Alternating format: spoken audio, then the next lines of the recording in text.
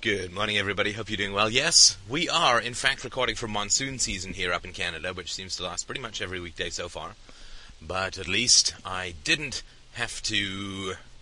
I don't have to record off my Zen Vision M, fantastic product. Recording is fine, just not so great for a car in a rainstorm. And the reason that I couldn't the other day was because I had a meeting, and I didn't want to be noticed as absent from my work, so I had to leave my computer there. All of the subtle tricks of the trade for people who are... looking for work. So, this morning I'm going to take a wild stab at trying to work out this idea that I mentioned in another podcast, which if you're listening out of sequence, you understand that this is the kind of crucial linking information that you're missing. So somehow you'll survive. Perhaps. But the question that has troubled me, or piqued my curiosity for a couple of months, maybe a couple of weeks now, is why is it so automatic for people who are sort of crazy and volatile to continue in their craziness and volatility-ness? Why is it that all addictions grow? That's sort of my kind of question. And to me, it's not an obvious question. I try and take sort of nothing for granted at all. And so I would never say, well, it grows just because that's the nature of addiction. That's not, what is addiction? Something which you want to do outside of all reason. And why does it grow? Because that's what addictions do. So addictions grow because they're addictions. That's not really something that I would find too satisfying. And so... the question for me is why? Why does it grow? Why is there this instability at the basis of addictions? And you can talk about everything from alcoholism to sexual addiction to something like Hitler, right? The wars that go on between mankind. Why is it never enough? Why is it never enough in terms of why is Napoleon always trying to invade more countries? And why does Stalin want to grab more territory? And when is it enough? And I find that to be a fascinating question. As I mentioned in the podcast Monday, the question of why is it not enough is baffling to me. I mean, if somebody gave me $1 million, I'd probably stop working. Please donate at freedomainradio.com. Click on the donate button. I believe PayPal accepts $1 million. But I would quit working and do other things. It's not that I really hate working or anything. It's just that relative to other things that I could be spending my time on, I would both prefer and I think be more useful, since the world could probably survive without another product manager, a director of product management in the IT world, but I think that every voice for freedom that can be mustered is worthwhile. So if I got more, I would change my behavior. But for people like, and we just talk about Hitler, right? For people like Hitler, when he gets more, he accelerates his behavior. And there is this sort of massive self-destructive sequence that occurs with the behavior of these kinds of people. They get more, they destroy more. I mean, Hitler, he wanted political power. He tried a putsch, the Beer-Hall Putsch in 1923. And then, let me go over the I don't have any notes here, but I researched some of this stuff for a novel I wrote, so I'll sort of give you the brief chronology. Born in the late 19th century, his father was very abusive, and grew up in what the author of The Gifted Child, Alice something, she calls it, Drama of the Gifted Child, she calls it poisonous pedagogy, which is the kind of parenting that went on in Germany that was just unbelievably destructive towards children. And I would be absolutely shocked if Hitler had not been, as a child, raped repeatedly and savagely by male relatives or his priest or something like that. And then he grew up, he wanted to be an artist, and he applied to an art academy, I think, in Berlin, and was rejected, and was basically homeless for quite some time. Sort of a bum, working odd jobs as a painter and things like that. And, just your typical sort of bum. Frankly, and then he saw a film wherein some orator, it was Bismarck or something, some orator was was passionately rousing a speech, and Hitler got very excited and felt that he could do that. I guess he sort of had this innate knowledge about his own abilities as an orator, which were considerable, of course.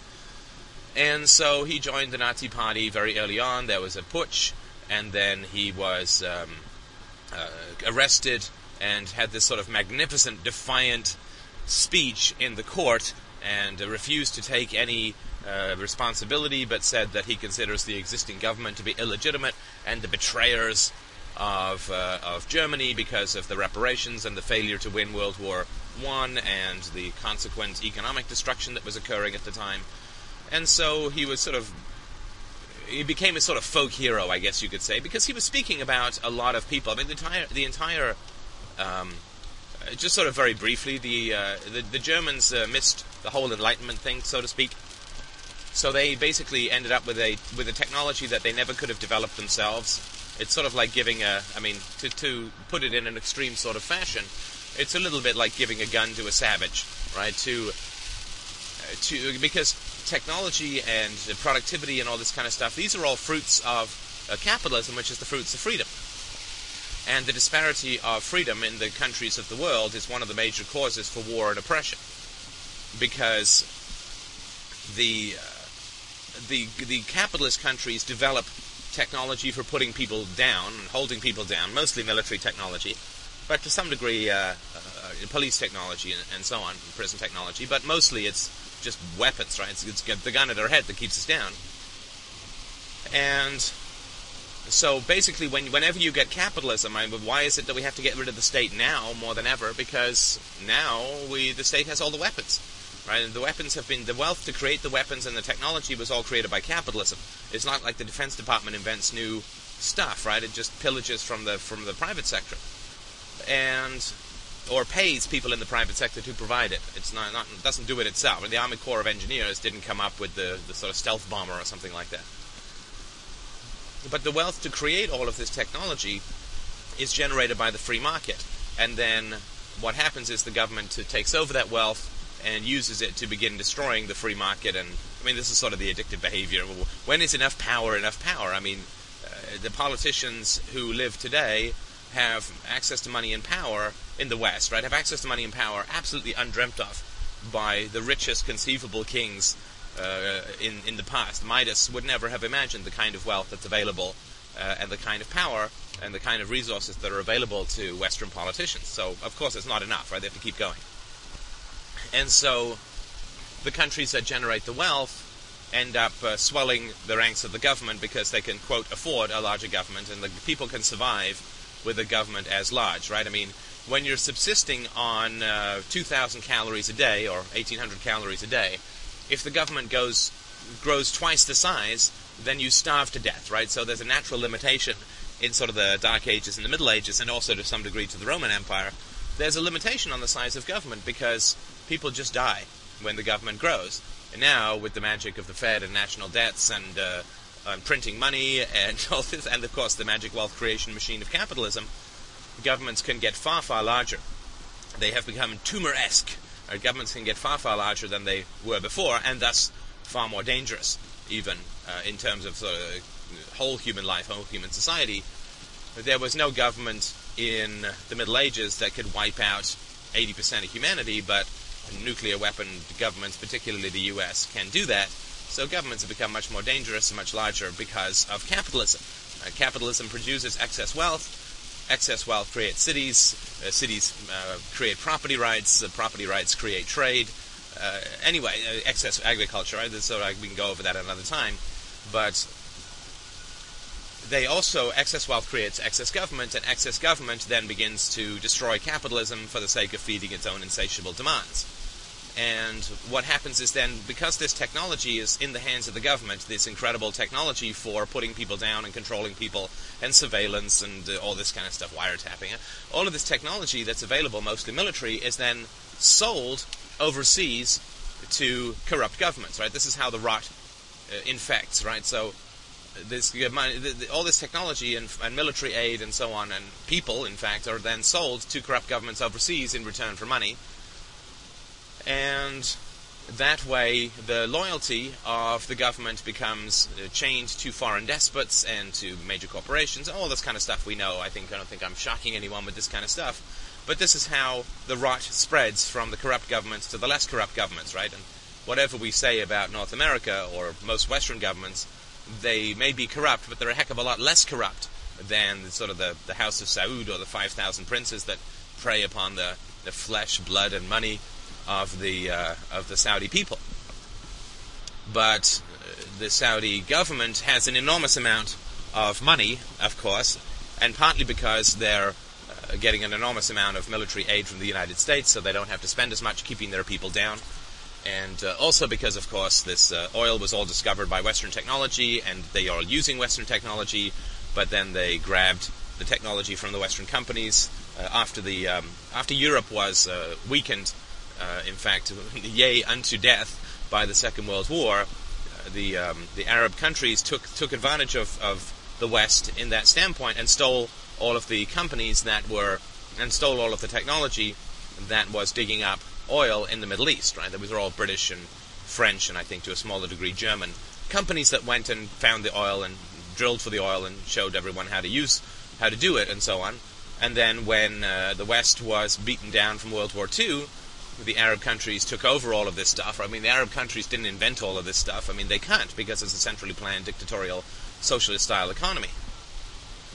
So the Arab governments end up with an enormous amount of money because they've stolen all of this technology from and the very finding of the resource itself from the West. And of course, the West has a far higher demand for oil than the Arab countries do. So capitalism is sort of creating all of this stuff, and then because there are governments, it really is dangerous, right? All of the gold that we create is fashioned into swords to keep us down. And the more wealth that is in a society, the larger and more dangerous a government becomes, and it's sort of a natural, inevitable thing. And so we're way, way, way past. Like, no government in history has grown as quickly and as extensively as Western governments since sort of the post-Second World War period. It'd be absolutely impossible. So you can't do it without the excess wealth that the free market is still striving to create underneath all of these government regulations. So, back to Hitler. He has this putsch, and he has his magnificent speeches in the courtrooms, and then he joins. He's in the Nazi Party, and they begin to sort of just make speeches everywhere. And he's speaking. The first time he spoke was like 5 people, some basement somewhere, and then he begins to grow, and he really taps into a lot of the ex-military people. Right. Once you spend 4 years in the trenches in World War I, as you may have read in All Quiet on the Western Front, then your life is destroyed. You are not really that much good to anyone. This is sort of a very important thing. The war destroys the souls of men, without a doubt. And so there were lots of disaffected people, I guess you could say, in Germany after the First World War, and there was a brief economic upsurge in the early 20s, and then there was this massive inflation, because Germany, of course, was the first welfare state, right? They come out of the Middle Ages and all the way to the 18th and 19th centuries without ever having gone through the separation of church and state and the limitation of the limitation of religious and collective thought through rational empiricism and the scientific method. And so the priestly class is still hugely powerful within Germany. The women are all fanatically religious. Church, children, and kitchen, right? That's the 3-word mantra for the German woman. I'm sure not now, but it certainly was for quite some time in the past.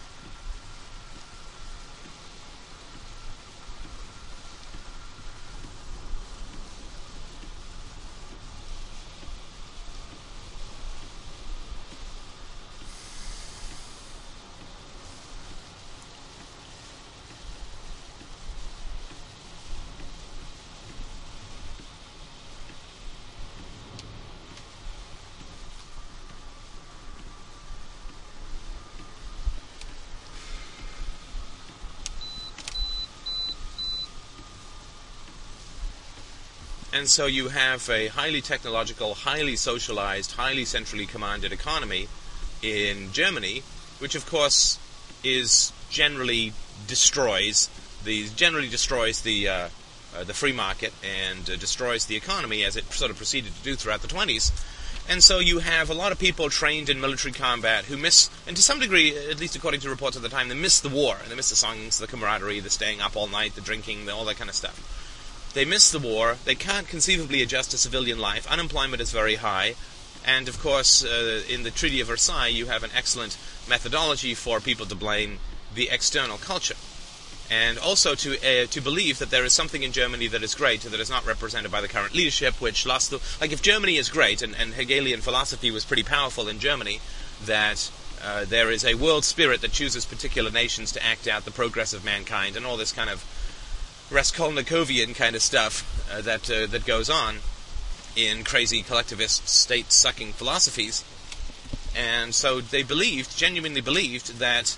at least many people did, genuinely believed that Germany was the methodology by which Christianity was going to survive and flourish, and collectivism and tribalism and all the Aryan perfectionism was all going to triumph and flourish across this godless, increasingly atheist world. And this is a typical mystical response to an increasingly rationalist world, right? Is to say that this is the devil is taking over the world, and we've got to rescue people from the era of thinking for themselves and plug them back into the Borg and the hive and the collective, and how awful it is that people are actually looking at reality and coming to their own conclusions, which don't agree with the ones that we want them to, so we'll have to kill them or convert them, and all the standard stuff that goes on when an increase in rationalism or the rational philosophy, a scientific method, or empiricism occurs within society. And so the big question, which was really confusing for people, was, well, how on earth could we have lost? How on earth could we have lost? We were the nation chosen by God to advance mankind back to the Middle Ages and get rid of all of this nasty Enlightenment stuff. So how on earth could we have lost? Well, of course, they then identified themselves as a mostly Christian nation with some Jewish elements, so partly what happened was, well, we lost because we're not Christian enough, right? It's what always happens with crazy people, right? If a crazy person believes that his destiny is to rule mankind and he fails, then he says, well, it's because I'm not crazy enough, right? I mean, he never says, gee, I guess that was sort of a crazy... I mean, always the same thing, right? And so when they lost, when this crazy socialist country, mired in the Middle Ages and brutally treating its children, lost the First World War, they didn't say, well, maybe this whole war thing was a bad idea, and maybe we should undo the welfare state, and maybe there's something to learn from America, which, blah, blah, blah, only got 100,000 troops involved rather than the millions that we did, and so on. They don't say that. They say, oh, you see, the problem is that we're not crazy enough, right? We need to become completely fascistic and get rid of the last elements of decadent liberal capitalism, and we also need to make sure that we take it out on the Jews and so on. So we need to become a completely religious theocracy or collectivist theocracy, which, of course, Hitler was the new religious leader. I mean, it wasn't his philosophy. It was, this was the Führer. This was the leader. This was the father of the fatherland. This was all this kind of stuff, right? That scary German national anthem that they still have, Deutschland, Deutschland, über alles. And it's always sung with, 6,000 mean-looking, clean-shaven, square-jawed Aryan guys marching away, which is never particularly relaxing to people. But, and it translates to Deutschland, Germany, overall. Overall. And, of course, they just mean, it says, oh, well, we choose Germany overall, it's our homeland, blah, blah, blah. Of course, that's not really the case. It means Germany rules everyone. But so what happened was Hitler sort of catches this swell of discontented frustration with liberalism and with the sort of the quote free market, right? This is the danger that we're going to face, and not in the too distant future, in my humble opinion, that the walls are going to come tumbling down. All this house of cards that's running the economy is going to sort of come tumbling down, and then we face the choice, right? If we've correctly identified the malady, then we can correctly apply a cure, which is an excess of violence in government, and so on. And if we have not correctly identified the malady, or at least if there's not enough word out there to make that clear, then, or at least to give people a choice, then by heavens we go the other way, and we are not so much with the freedoms anymore, because we'll be so busy defending our freedoms that we won't actually have any and he left, right? And so Hitler then, of course, gains ascendancy to power. The Nazi Party begins to gain a lot of votes, and the ironic thing, as I mentioned before, is that it was the welfare state that fed a lot of this stuff, right? The welfare state had to pay all of the ex-soldiers who couldn't find work, and had to pay the young, in particular, who were growing up in an economy that was largely toast, I guess, to use a technical economics term. The economy was a wreck, and so there was no military for these people to go into. And I'm not saying that that's a good or bad thing. It's just that generally the military had been disbanded. They were only allowed to have troops of 100,000, no air force, no navy. This was part of the Treaty of Versailles. And so the welfare state was paying all of these youths who then turned their money. They all lived in communes or lived collectively, and they turned their money over to the Nazi Party. So this is where the wonderful tax revenues from the middle classes went. It went towards the barbarous thugs who were about to kill them all, or get them all killed. And this is the price of illusion, right? I mean, as I've said a couple of times, this is the price of illusion. This is what you have to pay when you believe things that aren't true and aren't willing to take the emotional step that is difficult, I understand, of accepting the truth. Then society dies in flames. I mean, this is the price of illusion is death. The wages of sin, as the Bible says, is death, and the wages of fantasy is death. And this is a very common theme throughout most literature that you read, that fantasy is death. This is a very common sort of situation. So Hitler gets into power in 1933, I think it is, after winning... he doesn't win a clear majority, but there's such dissent within the Reichstag that the Chancellor of Germany... the Elder Bismarck, the Chancellor here... I can't remember the name of her, but the leader in Germany appoints Hitler Chancellor, and Hitler then goes about passing all these laws to get rid of the last remnants of any kind of political freedom within Germany, and private property is to some degree maintained, but it very much is heavily taxed, and also government has final say. In the fascistic say, there's nominal private property with private corporations, but government controls everything through regulations and taxation, and that's different from communism, where there's not even nominal private property, no corporations, the government owns everything directly, but the effects, to a large degree, the effects are still sort of the same. So then Hitler begins to build up all of his... so he becomes Chancellor of Germany, destroys... And the Reichstag fire, which was partly used to help him partly used as an excuse to crack down on unsavory elements within German society. There was a fire that was to burn down their Houses of Parliament, and of course he used this to crack down on those who were defiling the sacred German blah blah blah. And of course it turned out that this was set by the Nazis themselves and used as an excuse, and they were brilliant at this kind of stuff, right? Just using excuses to start wars. And so it was always like when they invaded Austria, it was because they figured out, or they said, well, the Austrians are being, the Germans within Austria are being tyrannized against by the Austrian government, and they will welcome us with open arms, like all the standard stuff that you hear about in Iraq. This is all standard operating procedure for how to invade a foreign country. I mean, that's you don't even have to think about it, really. All you do is you say that there are victims over there who are being tyrannized, and if you can unite them with your own people, this is sort of one of the problems that came out of the First World War, which was that Czechoslovakia was, I mean, in particular, other countries too, but Czechoslovakia was created as a sort of mongrel state, which was pieced together, like Iraq was, from a bunch of disparate ethnic groups, jammed together into one country, and then everyone said, good luck with all that, right? So the western half of Czechoslovakia, which was invaded in 1938, was composed mostly of Germans who were, it was the standard story, they're suffering under the brutal injustices of the Czech government that has refused our repeated cries to intervene, and is encouraging and secretly funding those who would abuse Germans and steal their property and kill their children and rape their livestock. I mean, all the standard stuff. We who are the reasonable ones have tried every peaceable method to bring, when war is the intent all along. I mean, this stuff is as old as politics, right? This way to get to war is so carved with the blood and hide of human beings that it's more like the Mariana Trench or the Grand Canyon these days. And then an incident is provoked, and in you go, right? And then you say, well, and they'll be welcoming us with cheering. And this is the only thing that we're interested in. We wake up every day sweating blood and bleeding from the eyes because of our concern for the people in foreign countries who are being controlled and abused, and we want to bring to them freedom. And this despot, this guy who is in charge is an evil guy, and he scorns us. I mean, all the same words are used as were used in Iraq. It's all the same nonsense over and over again. But he has scorned us. He has hurled our repeated requests for intervention back in our face. He laughs at us. All the stuff that just provoke people's crazy rage, right? I mean, this is pretty standard, right? And so they invade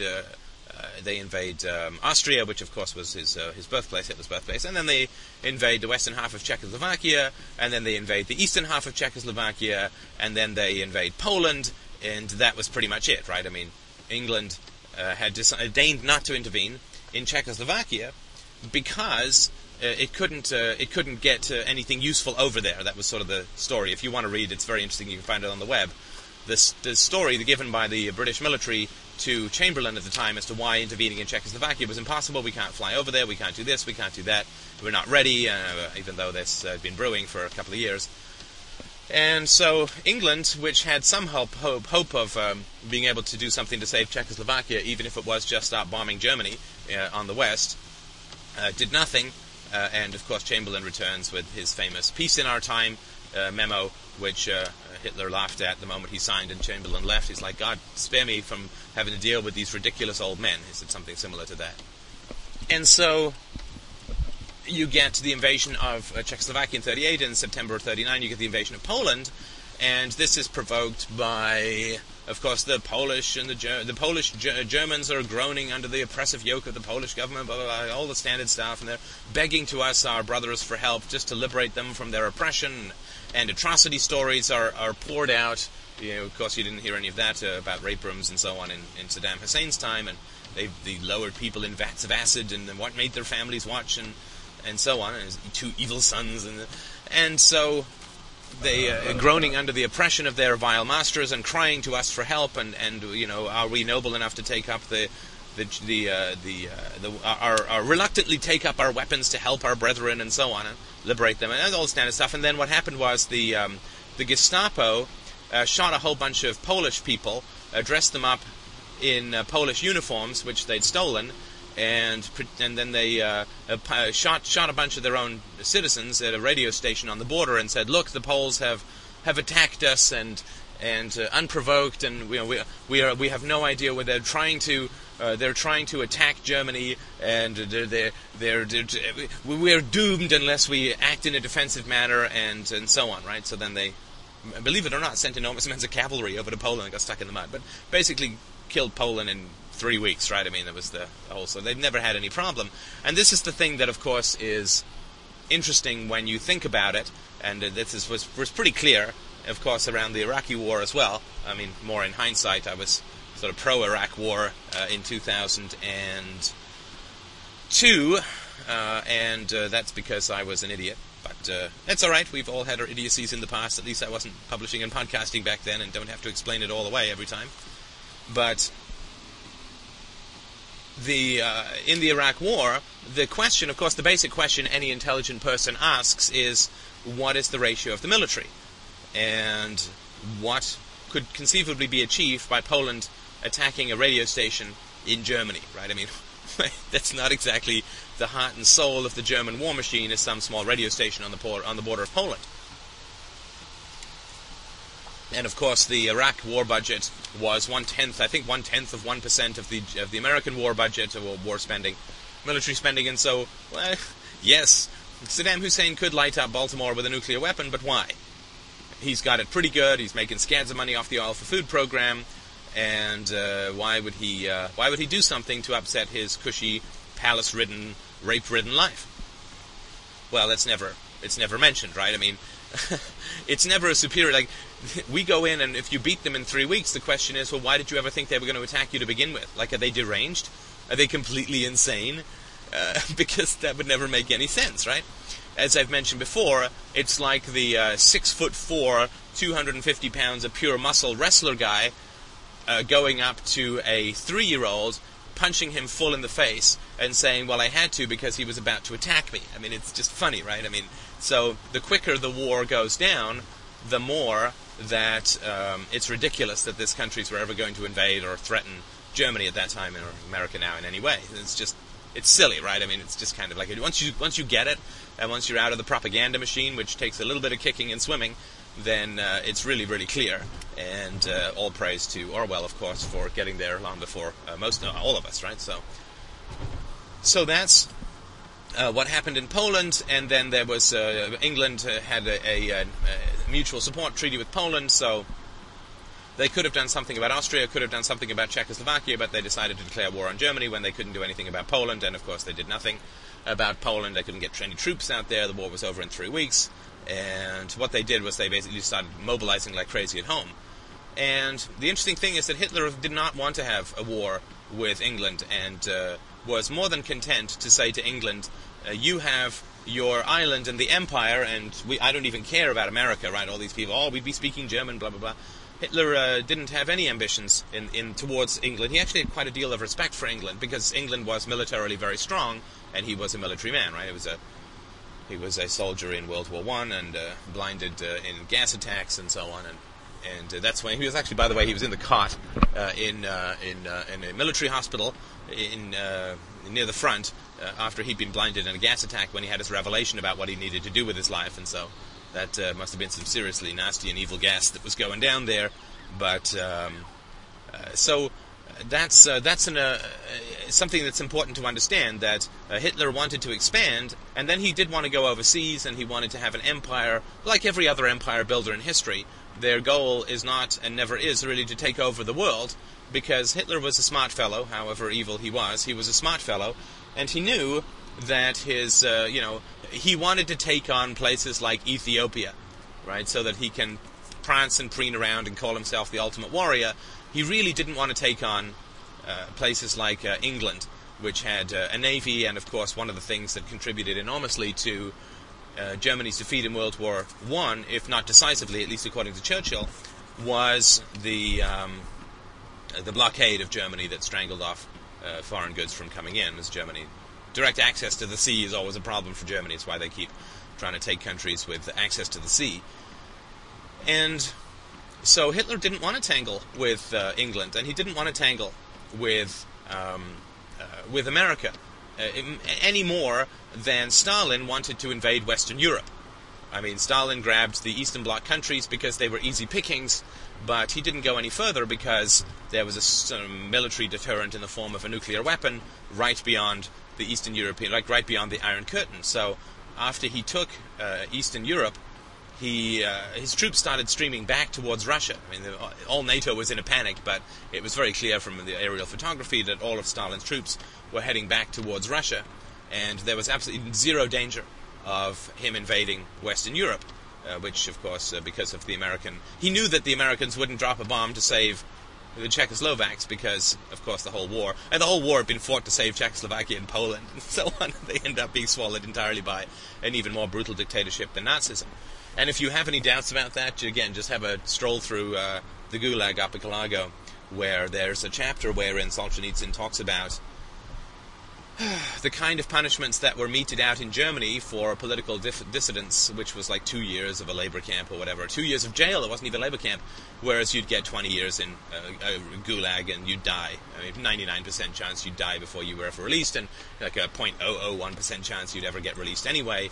So Hitler's regime, for the Germans, I'm not talking about for the Jews, right, but for the Germans and for the other minorities, the gypsies and the mentally retarded and so on, for the Germans, Hitler's regime was far less brutal than Stalin's regime was for the Russians, or Mao's regime was for the Chinese, largely because of no famine, right? I mean, there were the famines in the 1930s after collectivized farming was put in, particularly in the Ukraine, known as the breadbasket of Europe, and unable to produce like 3 loaves of bread throughout the entire 30s.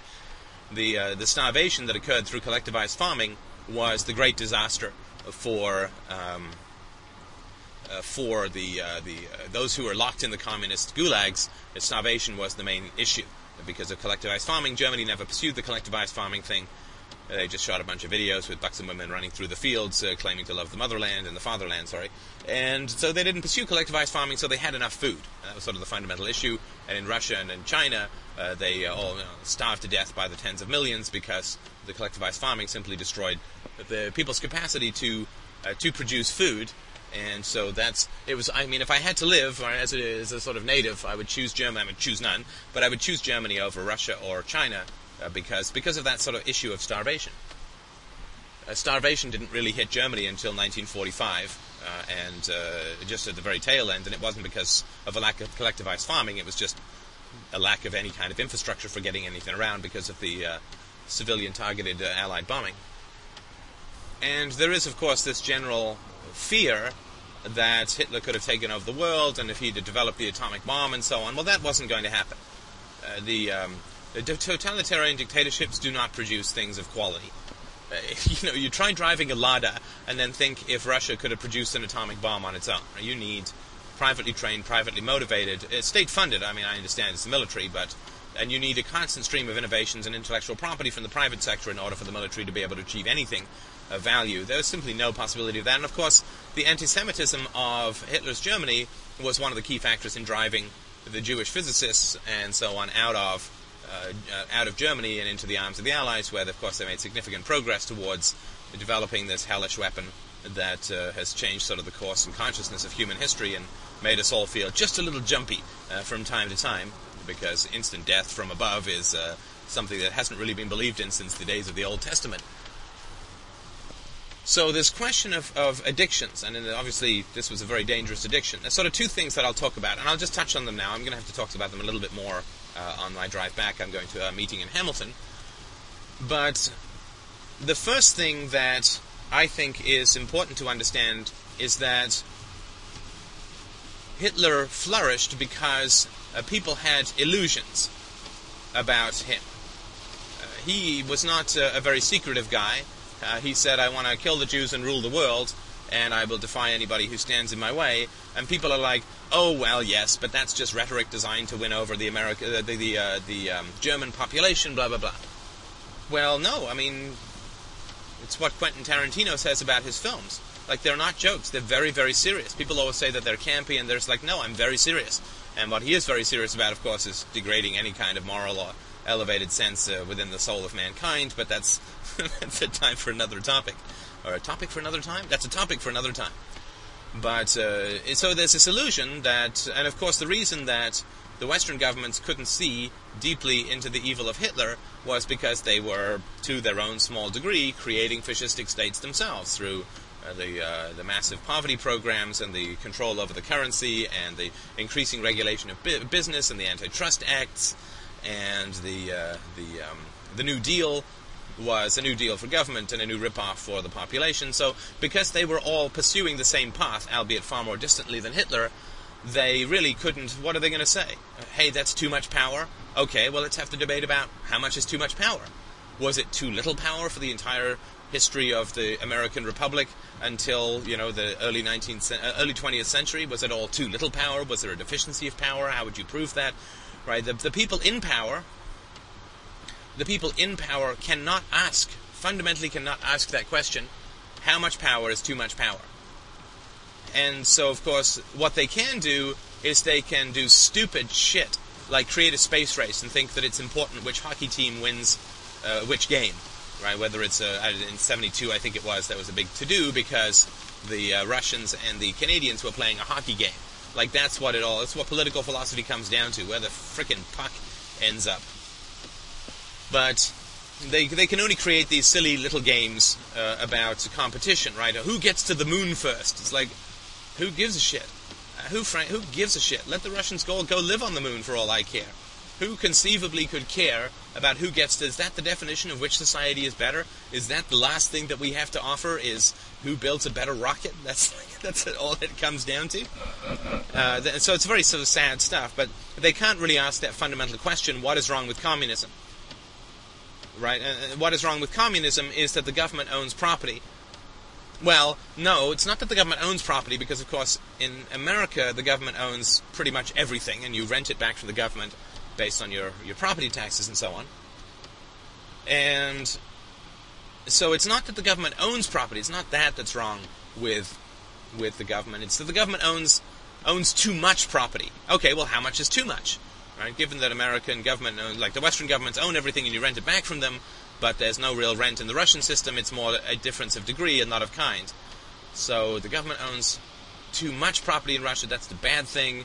And so then, of course, the better thing is that the less that the government owns property, the better, right? I mean, if Russia's bad, or the Soviet system is bad because the government owns everything, then surely the government should own less, and the less the government owns, the better. Well, which direction are we going into in, talking in the 1950s during the Red Scare? Which direction are we going to when it comes to our own society? Well, the government is owning more and more, and more and more and more, continually.